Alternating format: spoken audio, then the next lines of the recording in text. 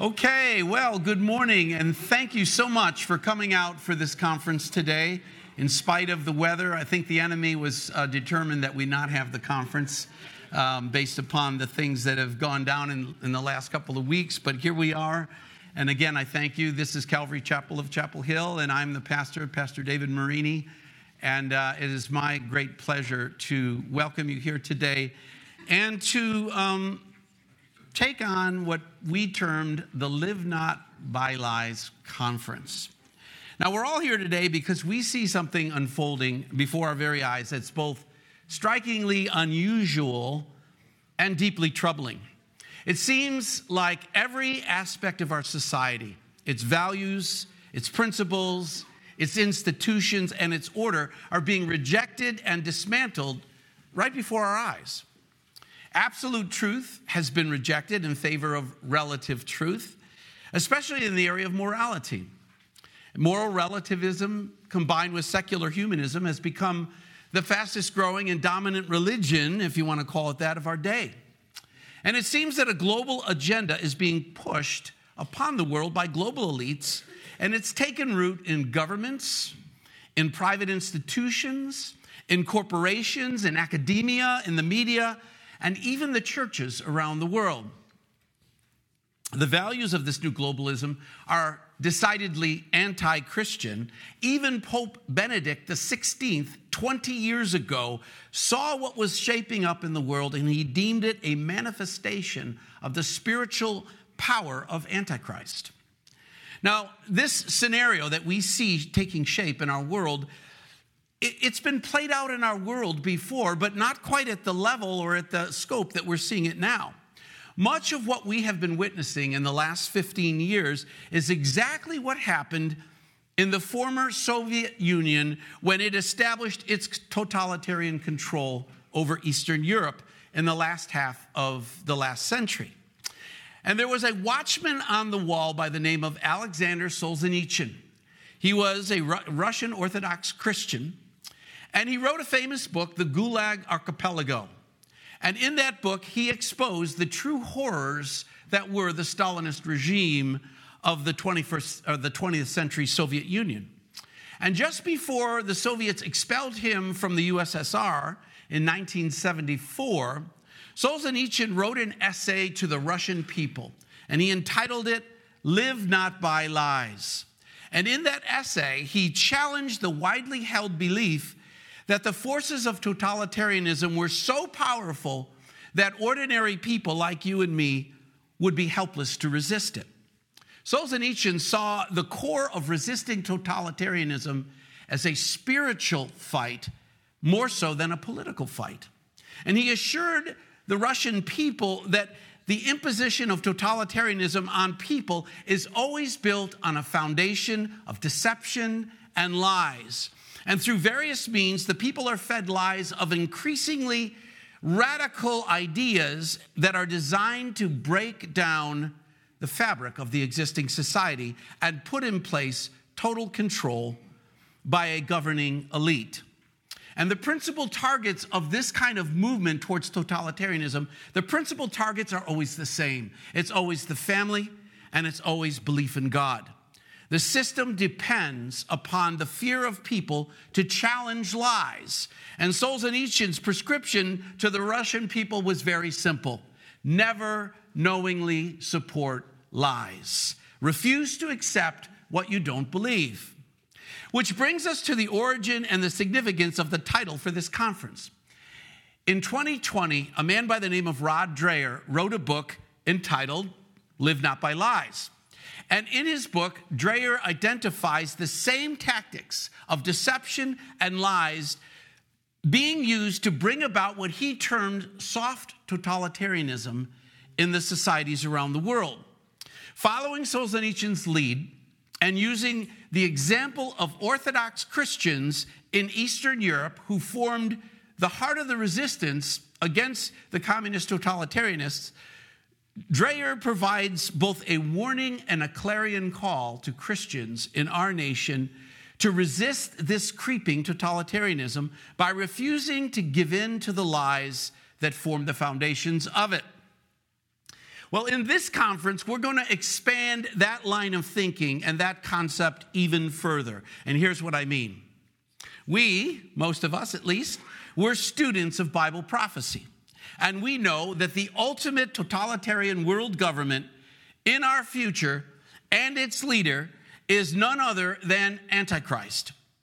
More than any other previous generation to this one, we see unmistakable signs that we are currently experiencing something that is the world being conditioned to receive this one world ruler. We also know that the appearance of Antichrist on the scene will usher in a 7-year period known as the tribulation, a time of unprecedented judgment and wrath of God before Jesus returns to the earth. And so this brings us to the central questions that we're going to deal with in this conference. Let me set it up this way. The Bible clearly teaches that the church is not appointed to God's wrath. And the tribulation is the time of God's wrath. The Lord has promised to rapture his church from the earth before Antichrist takes control. So here are the questions. What then should be the position of the church as we see that day of Antichrist approaching? And as we see our world being shaped to receive a totalitarian government ruled by this individual? Are we to quietly await our ride out of here? Are we to try and stay under the radar? Are we to go along with the changes in our institutions of education and government and economy and even the greater church in order to simply survive until the Lord comes and returns to take us off the earth? Does it even make sense to resist the tidal wave of changes that are coming and resist what we know is coming, even though we know that no matter what we do, prophecy is never wrong. The Antichrist will come on the scene. He will exercise total control, and he will do that over the entire earth, at least for a time. Those are the questions we must consider. These are questions that I've actually engaged with other Christians. But this is the message and the objective of this conference. We have been placed upon the earth to be salt and light, haven't we? We are both to proclaim the truth and to preserve the truth. And that is true up until the very moment that Jesus Christ returns for us. We are not to be deterred from this mission in spite of the inevitability of the coming Antichrist. God has plans to bring many, many more people to faith right up until the day that he comes for us.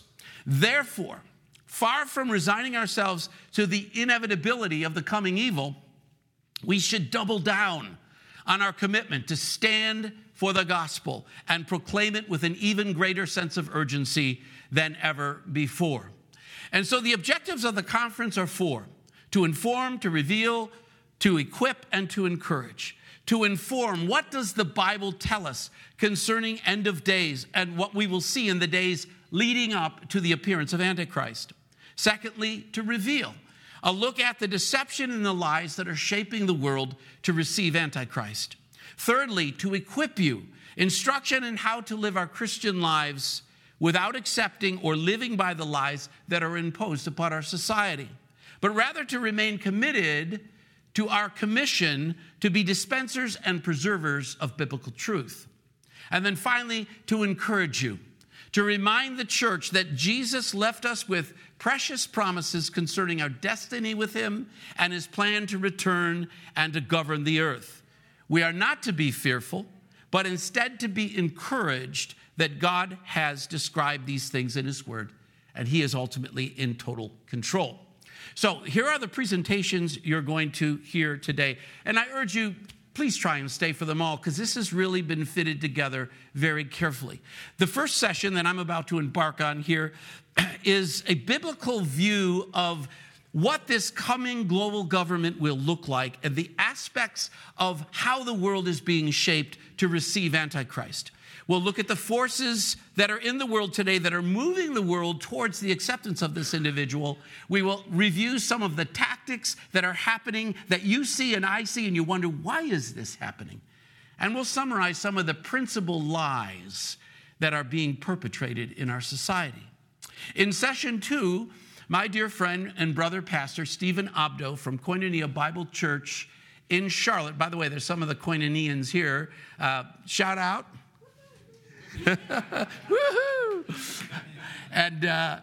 And Stephen is going to speak to us about being the church in this environment of increasing marginalization of people of faith and the coming persecution that we already see happening all around us. Stephen has a very unique perspective on this because he is a Syrian Lebanese Christian who, for the first half of his life, was in the Middle East as a Christian with a pastor father who was spreading the word of the gospel in the Middle East. And so Stephen's perspective is very sharp and very relevant. In session 3, Brittany McGann, who is our church administrator, and Vincent, who is our youth leader, but also a head of school of a boys' school in Durham, they're going to be presenting a session on how you should be thinking about educating your children. We know today more than ever that the indoctrination of a lot of the values that are anti-Christian are being perpetrated in the public school setting. And so Brittany's going to first speak to you about the importance of being actively involved in your children's education, and particularly from the homeschooling perspective. And then Vince is going to inform you and help you understand the kind of forces that are working within the educational environment of the day. And then our fourth session, I will come back up, and I'm going to speak to you about the church's position relative to government. There's a lot of dispute about how active a Christian should be in the midst of the political processes of our country. And I hope I'm going to give you a unique perspective in how to think about that and how to think about your involvement, okay? So that's what we're going to do today. Again, I urge you, try and hang with us as long as you can. We will be having a break after this presentation. Then we will be having lunch. When we do lunch, because of the kind of the cramped space, we'll be sending you out in 2 halves. People A through L will get up and go first and get a head start, and then the rest will go through as well. Okay, so let's begin with the world being prepared to receive Antichrist. And I want to start out with a question that may be on your mind. As you think about global government, you might be asking yourself, what's so bad about that? Maybe it would work better if everything was coordinated and everything was working together. We can all be together, join hands, sing Kumbaya. What's so bad about global government? By the way, in my business career, I used to be a globalist. I was somebody who managed the global accounts program for our company. And I thought this was a great thing. I actually had an invitation to attend the World Economic Forum back in 1995. So what's so bad about it? Well, Satan is the original architect of one world government. Paul the Apostle calls Satan in 2 Corinthians chapter 4, he calls him the god of this world. Satan fell from his position of being in service to God when he announced his aspirations to exalt himself as God. I turn your attention to Isaiah chapter 14, and between verses 13 and 15, or 14 rather, this is the intent that Satan had when he was ultimately kicked out of the Lord's service and he became our adversary, Satan. He was named Lucifer as an angel, but this is the mentality that he had. For you have said in your heart, I will ascend into heaven. I will exalt my throne above the stars of God. I will also sit on the mount of the congregation on the farthest sides of the north. I will ascend above the heights of the clouds. I will be like the Most High. Now, with that mindset, of course, God cast him from before the Lord, and he becomes now this principal adversary of everything that relates to God and that honors and magnifies and glorifies God, especially the capstone of God's creation, human beings. And so he corrupts humanity with the same lie that we too can be like God if only we will ignore what God has told us and serve ourselves. And since those early days where we lost dominion of the earth and Satan gained it, Satan has been working diligently to shape the world and influence wicked men to bring the entire world under the control of a single ruler who will himself be controlled by Satan. And at different times and in different places throughout history, this plan has succeeded for a time. But history has always shown us that whenever someone tries to assume leadership over all human beings, whenever human governments have rejected God and held global ambitions, it has always been tragic results for the people, and it has ultimately failed. And I think the reason is summed up in a statement that historian, politician, and writer Lord Acton once said when he said, "Power tends to corrupt, and absolute power corrupts absolutely." Yet from the very beginning of history, we have seen several attempts to place the world under the unified control of a totalitarian leader who himself is controlled by Satan. First instance, Tower of Babel, Genesis chapter 9. In Genesis chapter 9, by the way, Tower of Babel is chapter 11, but in Genesis chapter 9, after the flood, the Lord gave a command to the human beings that came off of that ark. He said to be fruitful and multiply and fill the earth. This is Genesis 9:1. And this directive by God was both to move people to the different portions of the world so that the world could ultimately be populated, but it was also done as a means by which God would place human beings in a position where they would fulfill and live according to the order that God has established. Now, what ends up happening is that the people, through the encouragement of Satan, they reject the Lord's order. They come together with the express intent, which is found in Genesis 11:4, when they say, "Come, let us build ourselves a city and a tower whose top is in the heavens. Let us make a name for ourselves, lest we be scattered abroad over the face of the earth." See, to be scattered abroad engenders more reliance upon the Lord God, to come together and to build a name for themselves and to exalt themselves above the heights of heaven. This is exactly the same lie that Satan believed himself and now is perpetrating on people. And the natural follow-on of that mentality is, let's all get this together for central control. And that central control is orchestrated by Satan because he wants that control. Fast forward, and we come to Nebuchadnezzar, the Babylonian king. And he has a dream one day. Now, he is the king of all of the Babylonian Empire, which was a considerable empire that covered pretty much the known world of his time. And one evening, he gets a very troubling dream. And he sees this colossus in his dream. And in Daniel chapter 2, picking up in verse 31, this is the description of the king. Now, this is Daniel, because he calls in Daniel to first tell him what the dream was and then interpret the dream so that he knows what it is he saw and what it means. And so Daniel is telling him, "You, O king, were watching, and behold, a great image. This great image, whose splendor was excellent, stood before you, and its form was awesome. The image's head was fine gold, its chest and arms of silver, its belly and thighs of bronze, its legs of iron, its feet partly of iron and partly clay.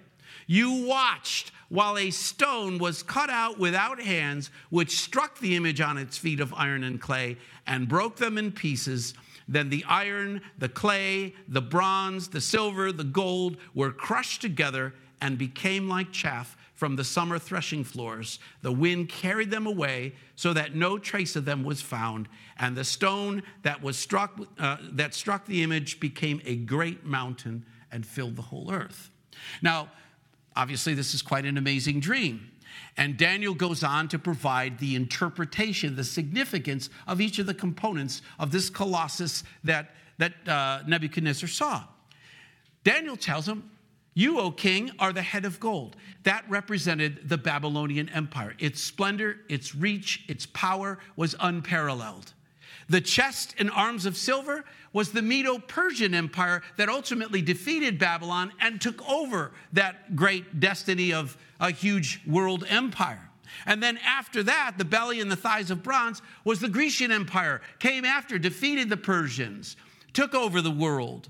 And then the lower legs of iron was the follow-on world empire, that being the Roman Empire. Now, then we see the feet of iron and clay. And this is a kingdom yet to come. And because it has that iron component in it, it's a natural assumption that that portion of the statue, the very bottom of it, is the last kingdom of world domination. And that would be one and the same as the kingdom of Antichrist. And so what Nebuchadnezzar was given is, here's a succession of all the attempts throughout history, of major attempts to have a world empire that controls the whole world, culminating in this last world empire, the empire of the Antichrist. But then this stone, cut without hands, comes into the frame. It strikes at the feet of this statue, and the entirety of it, all of the efforts, all of the striving of mankind to exalt themselves above the heavens turns into dust.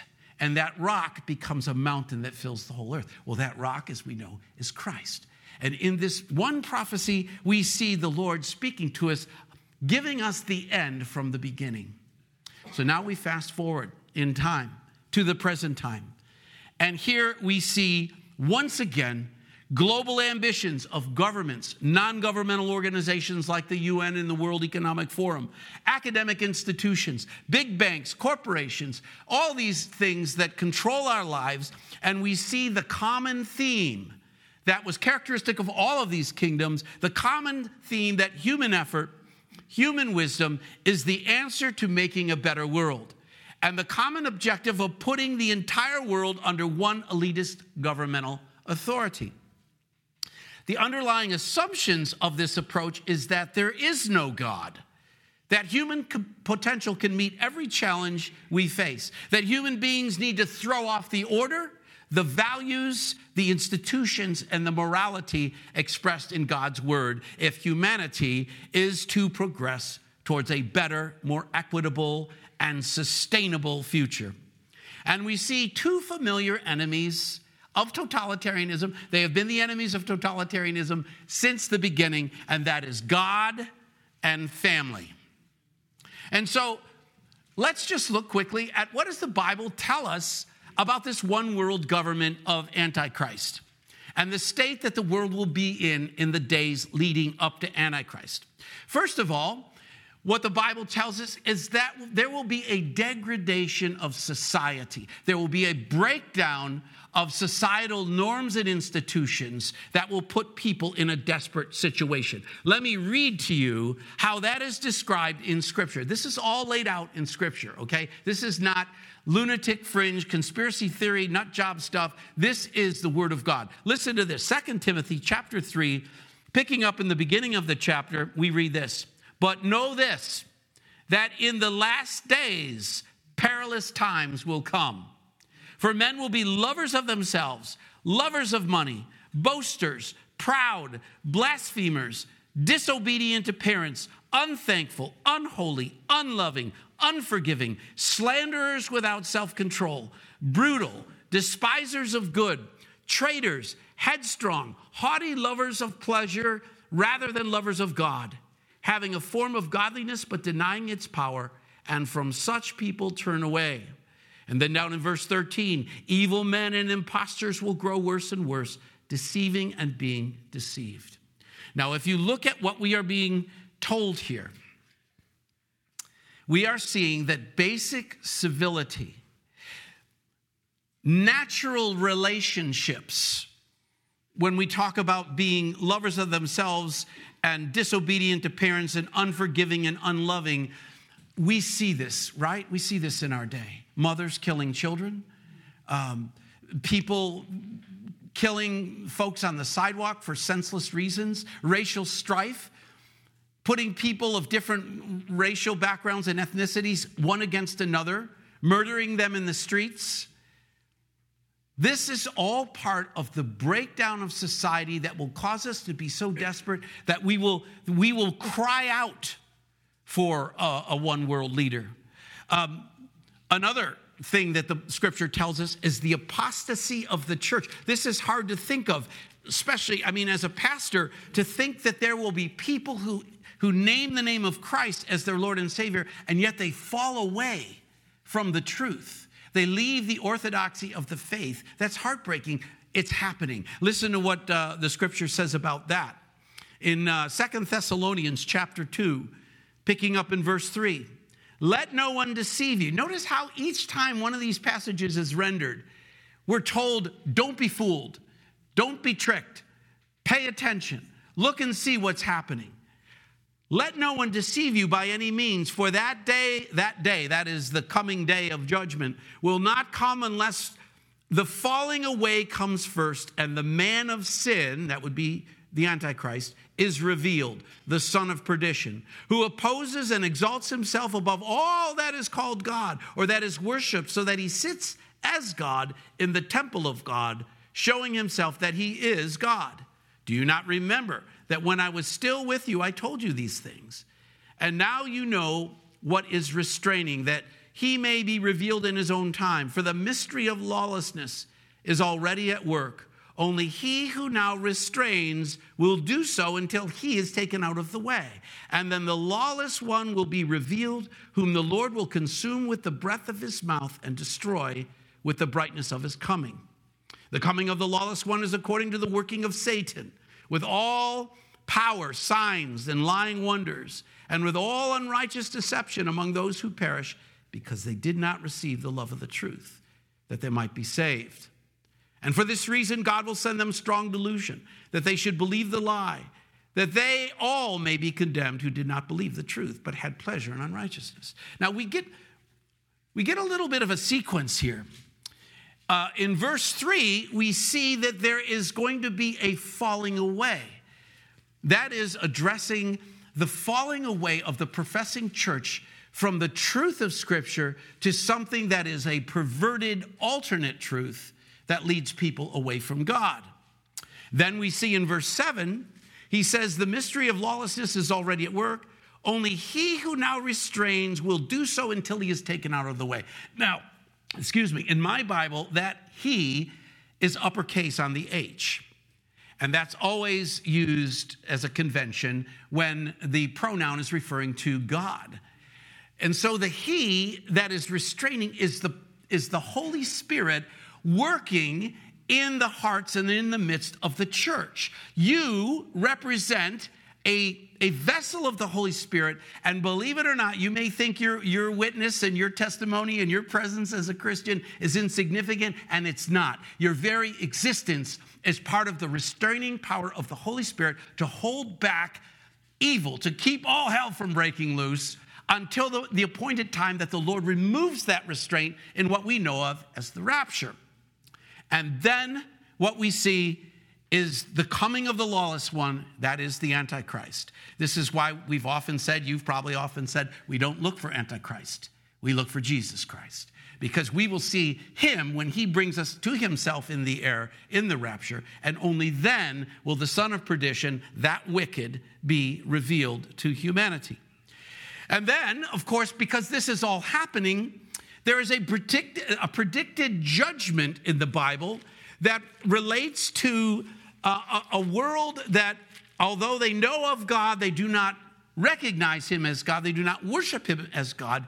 And the Lord has already imposed a judgment on the world that is the judgment of removing restraint, the judgment of giving over. And that's one of the most fearful things that you can experience as a human being, is letting God let you have your way. And so we come to Romans chapter 1, verse 21, and here it is pronounced, because although they knew God, they did not glorify him as God, nor were thankful, but became futile in their thoughts, and in their foolish hearts were darkened. Professing to be wise, they became fools, and they changed the glory of the incorruptible God into an image made like corruptible man, and birds and four-footed animals and creeping things. Therefore, God also gave them up to uncleanness in the lust of their hearts, to dishonor their bodies among themselves, who exchanged the truth of God for the lie, and worshiped and served the creature rather than the Creator, who is blessed forever. Amen. For this reason, God gave them up to vile passions. For even their women exchanged the natural use for what is against nature. Likewise, also the men, leaving the natural use of the woman, burned in their lust for one another, men with men committing what is shameful, receiving in themselves the penalty of their error, which was due. Now, what you see here is that after God gives mankind over to their desire to live without God and exalt themselves, the natural follow-on effect of that is a deep corruption within humanity that causes us in the most profound way to reject the order that God has established. We have been created in his image. Man and woman, he created them in his image. Nothing screams out, we reject your order, we reject your image, God, more than saying men can be with men, women can be with women, men can become women, women can become men. And this, do you even question why all of a sudden this is like the greatest social issue of our day, and we are being compelled to believe that lie? This is where it comes from. This is the state of the world getting ready to receive Antichrist. Destruction and disruption of the order of things is a crucial part of this plan of the creeping totalitarianism. The world needs to be put in a hopeless condition where chaos and lawlessness reigns, where people have lost all faith in their leaders and their institutions, to put them into the frame of mind where they will receive with relief and gladness this one world ruler, the Antichrist. A former prime minister of Belgium and one of the architects of what became known as the European Union, a man by the name of Paul-Henri Spaak, he said this. He summed up very well how the breakdown in human governments, institutions, and economies would prepare the world to desperately seek a world leader of unprecedented stature. This is his quote. It's prophetic. Okay, here's what he said. He said, "We do not need another committee. We have too many already. What we want is a man of sufficient stature to hold the allegiance of all people and to lift us out of the economic morass in which we are sinking. Send us such a man, and be he God or devil, we will receive him." That was spoken back in the 1950s, the late 1950s, I believe. So what does the Bible tell us about this man that Paul-Henri Spaak is speaking of? Well, we don't have time. This session doesn't permit us to go deeply into this, but many of you know these things already. But if you go to Revelation 13, there's a very good sort of capsulized summary of just the amazing and comprehensive control this one individual will have over the world. We read there in Revelation 13:7 that authority was given to him over every tongue, every tribe, and every nation. We will see that he will become a worldwide object of worship. Verse 8, all who dwell on the earth will worship him. And then we see in verses 16 and 17 of that chapter that he will literally control the entire world economy. He causes all, both great, small and great, rich and poor, free and slave, to receive a mark on their right hand or on their foreheads, and that no one may buy or sell except one who has the mark or the name of the beast or the number of his name. So what we see is total control, total political control over the world, being worshiped as God, which actually doesn't happen until the middle of the tribulation, and utter control of the economy. Now, do we see anything in the world? Do we see anything happening in our world that could even make that possible? Because I have to tell you, the reason why so much of Christendom for the longest time, and even to this day, never bothered with the book of Revelation is because when it was read 50 years ago, 100 years ago, 200 years ago, 500 years ago, no one could imagine how one individual could do that. We know different, let me tell you. First of all, the forces moving in our world for the acceptance of a one-world totalitarian government. Here are reasons that the tactics of totalitarianism in our day are leading to the rule of Antichrist. I think we have never seen such a confluence of factors that can promote and enforce the kind of global control that Antichrist will have. So let's start with technology. One of my favorite areas. We don't have time to go into it as much as I'd like, But check this out. International Data Corporation forecasts that by 2025, that's 3 years from now, 42 billion smart devices will be capturing data on how we live, how we work, what we buy, where we go, what we believe. These devices aren't just going to be phones and computers. They'll be cameras, sensors, smart speakers, devices that are built into things that we consider everyday items like stoves and refrigerators.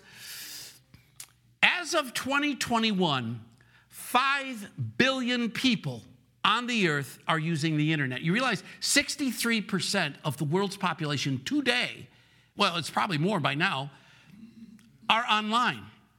And during the 12-month period between July of 2021 and July, just a couple months ago, the number of internet users increased by 180 million people. That's 2% of the world's population coming online in just 1 year, okay?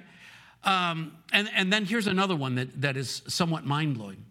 In order to control the kind of information that we generate every day, you know, if you think about computers and phones back in the beginning of those days, my first computer had a hard drive of 32 megabytes. We were not dealing with rich data in those days, were we? You know, we had all these little dot matrix things. It's like, oh, wow, that's a dog, you know? Well, in order to manipulate, to collate, and to use data at the speed that this would all require, you need data transfer speeds that will blow your mind. So let me just give you an idea of how this is progressing. 21 years ago, 3G transmission was the bomb. That was the deal. And to give you an idea of the data transfer speed of 3G, it would take you 26 hours to download a 2-hour film, okay? Then around 2010, 4G starts coming up to speed, so to speak. And now that 2-hour movie can be downloaded in 6 minutes. Quite an improvement. Well, right now we are living in a world where 5G is becoming pervasive throughout the world. And that same 2-hour movie can now be uploaded in 3.6 seconds. And we're not done. This progression of speed of data transmission, it's only at its very beginning. But all of this makes, for the first time ever, the surveillance state possible. By surveillance state, I mean that at any point in time, a central government can know where you are and what you're doing. Perfect example.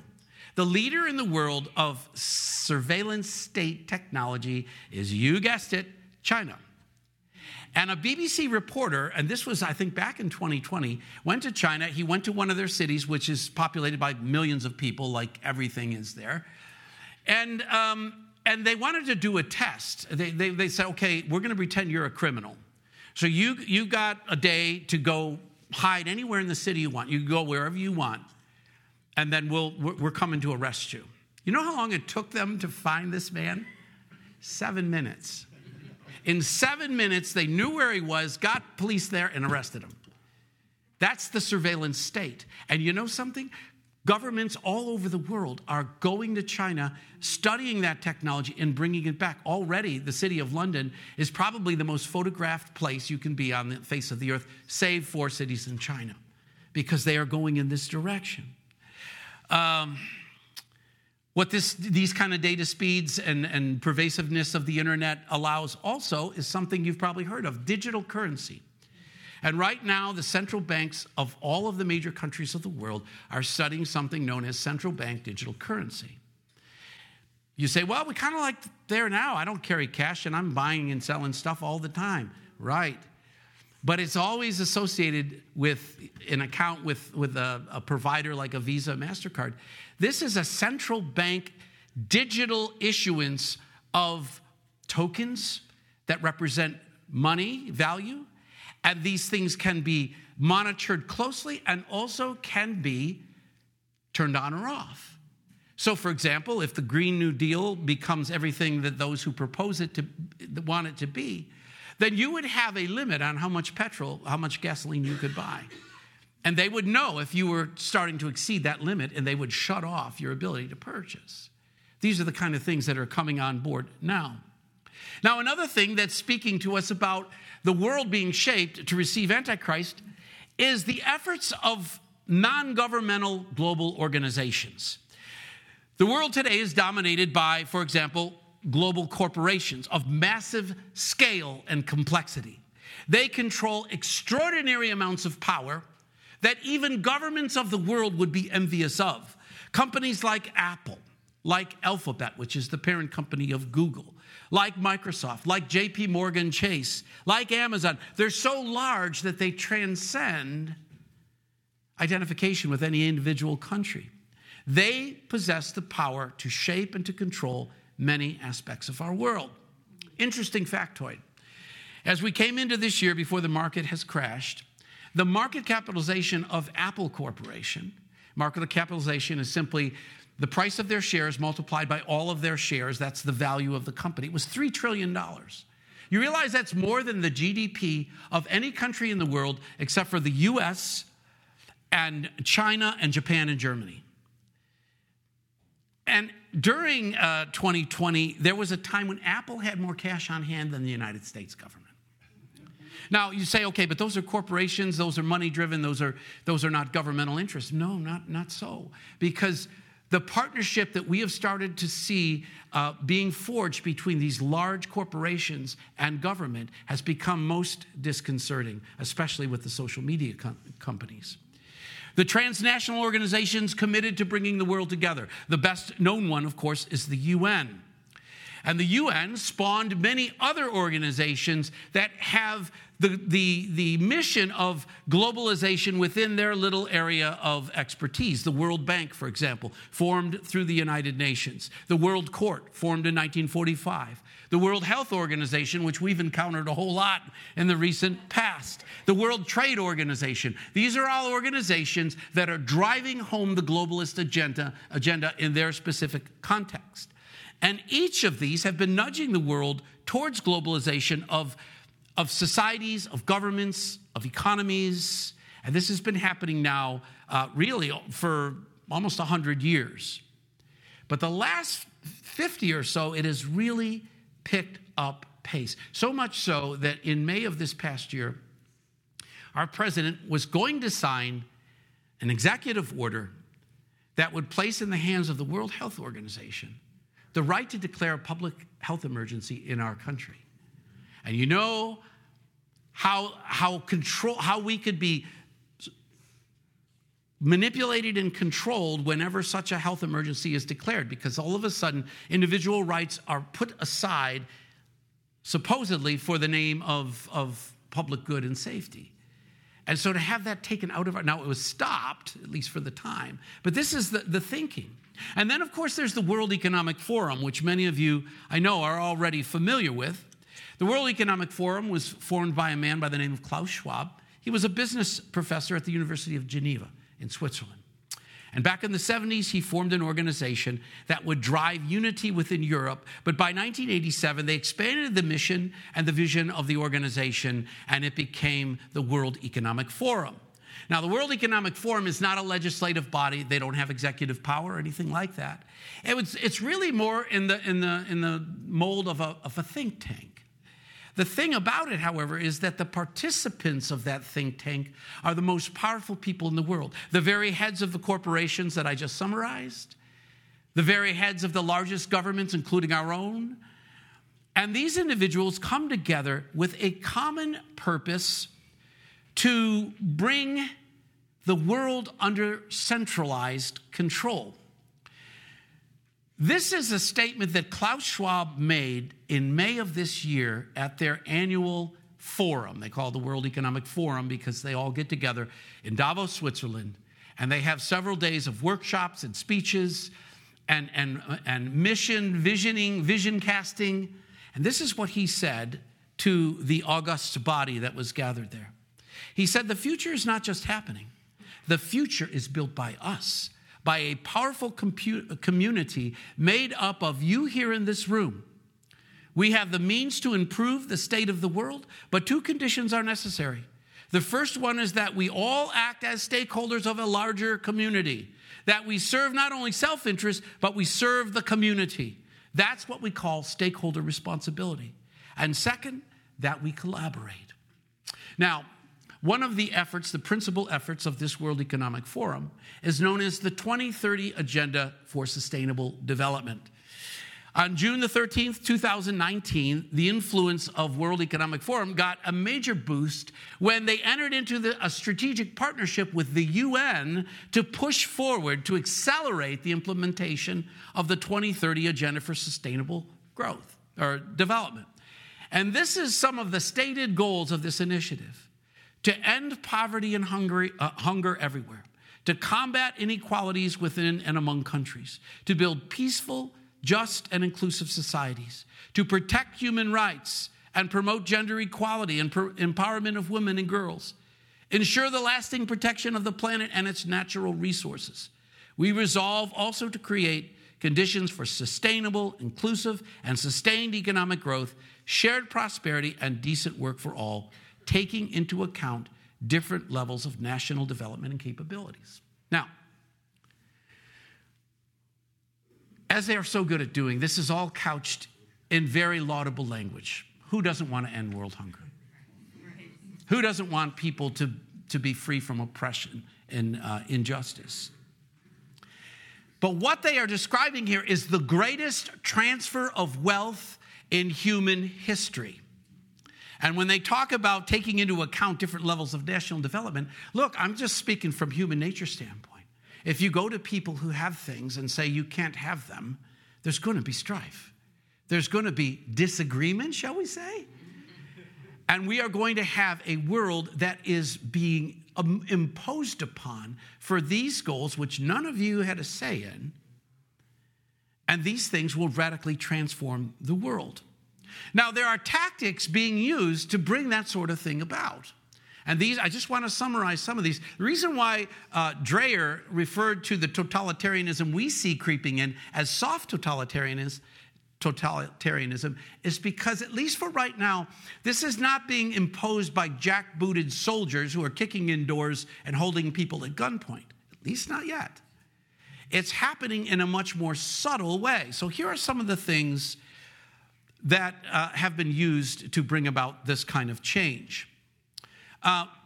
Controlling areas of strategic function in society, bringing in those who would be willing, with a common vision, to control things that basically control people. So, for example, the very best example, media.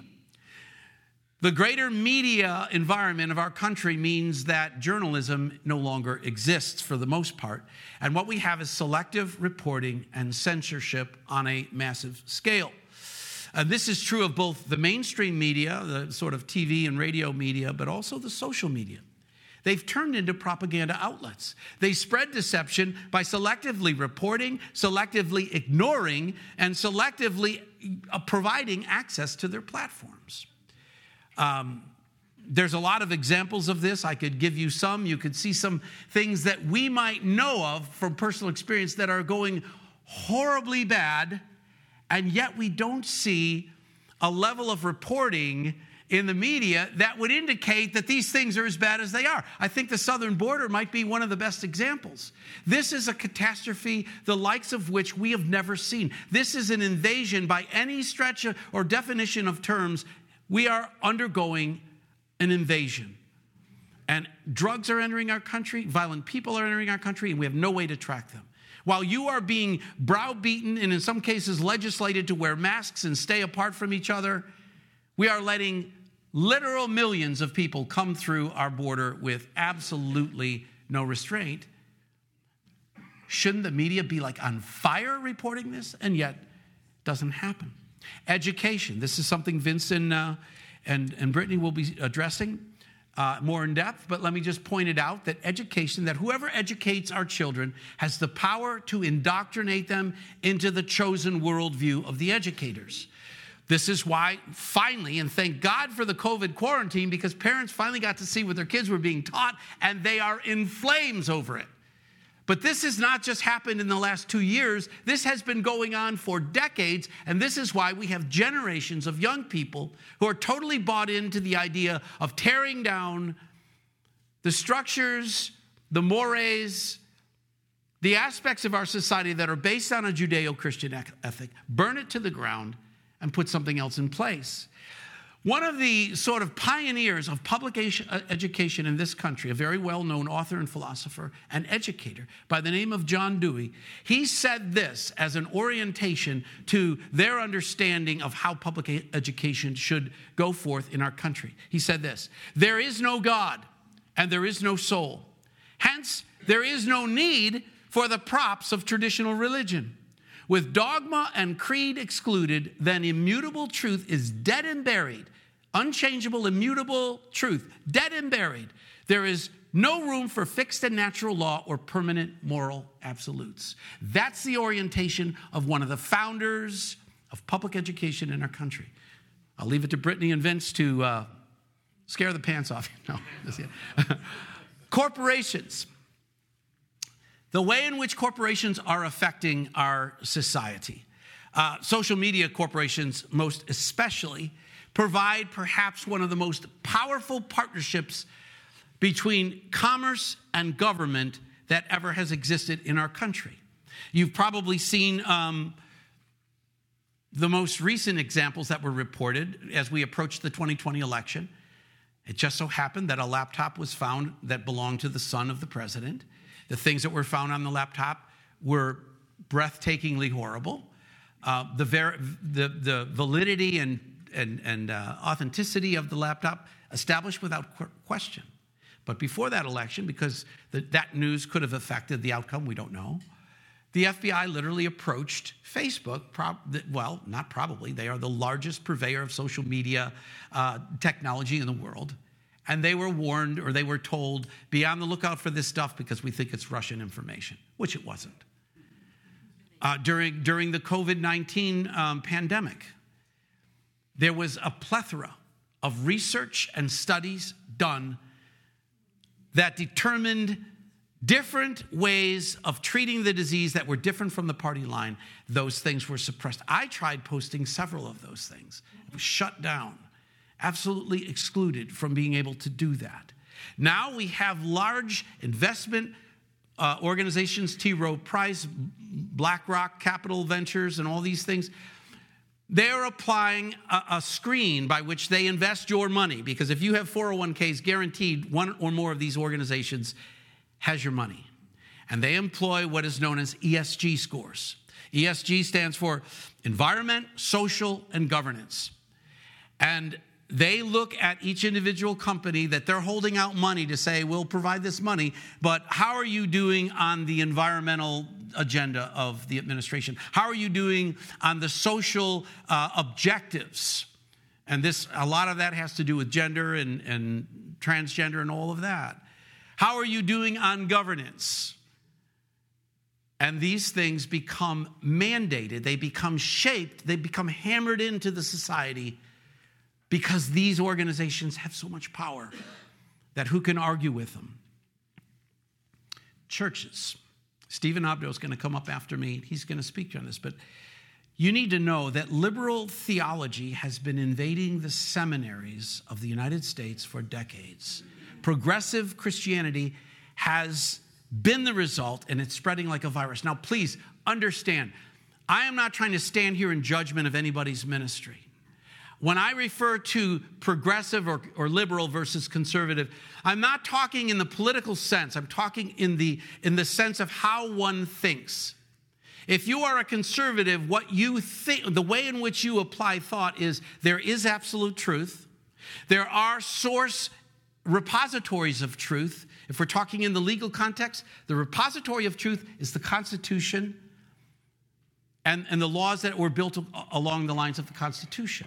Those are immutable things. Those are things we take literally. That's conservative thought projected onto the legal environment.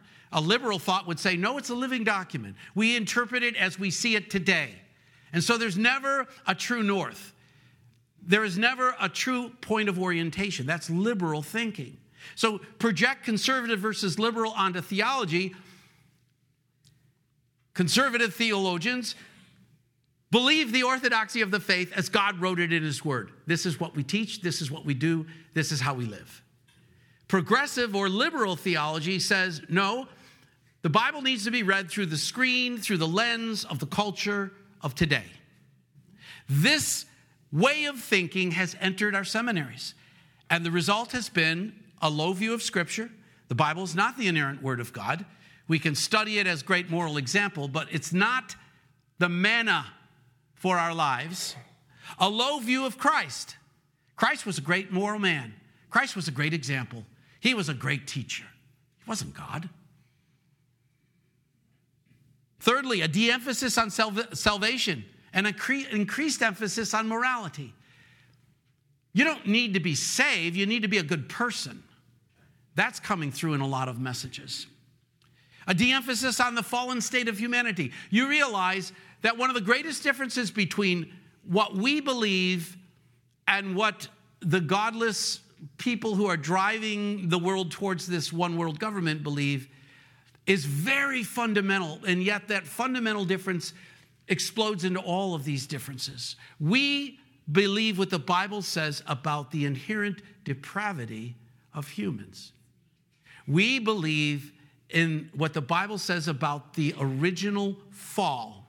And once we fell as a human race, we became impregnated with the sin nature. And that sin nature means that we are depraved and we are condemned. And that's the orientation we start with, and that's why we crave and receive a Savior. The other point of view is we are not condemned. We are basically good. And in our basic goodness, we can sort things out and make things better ourselves. And this is such a profound difference in the way in which it magnifies into all other aspects and areas of life. Another thing that happens here, the last thing that's entered the seminaries is a focus on social justice as the principal message of the church, rather than the gospel.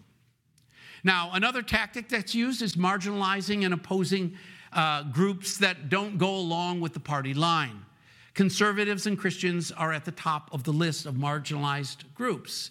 The recent speeches by our president, who called out what he termed MAGA Republicans as basically being demonized. This is like 75 million people, many of whom are in this room.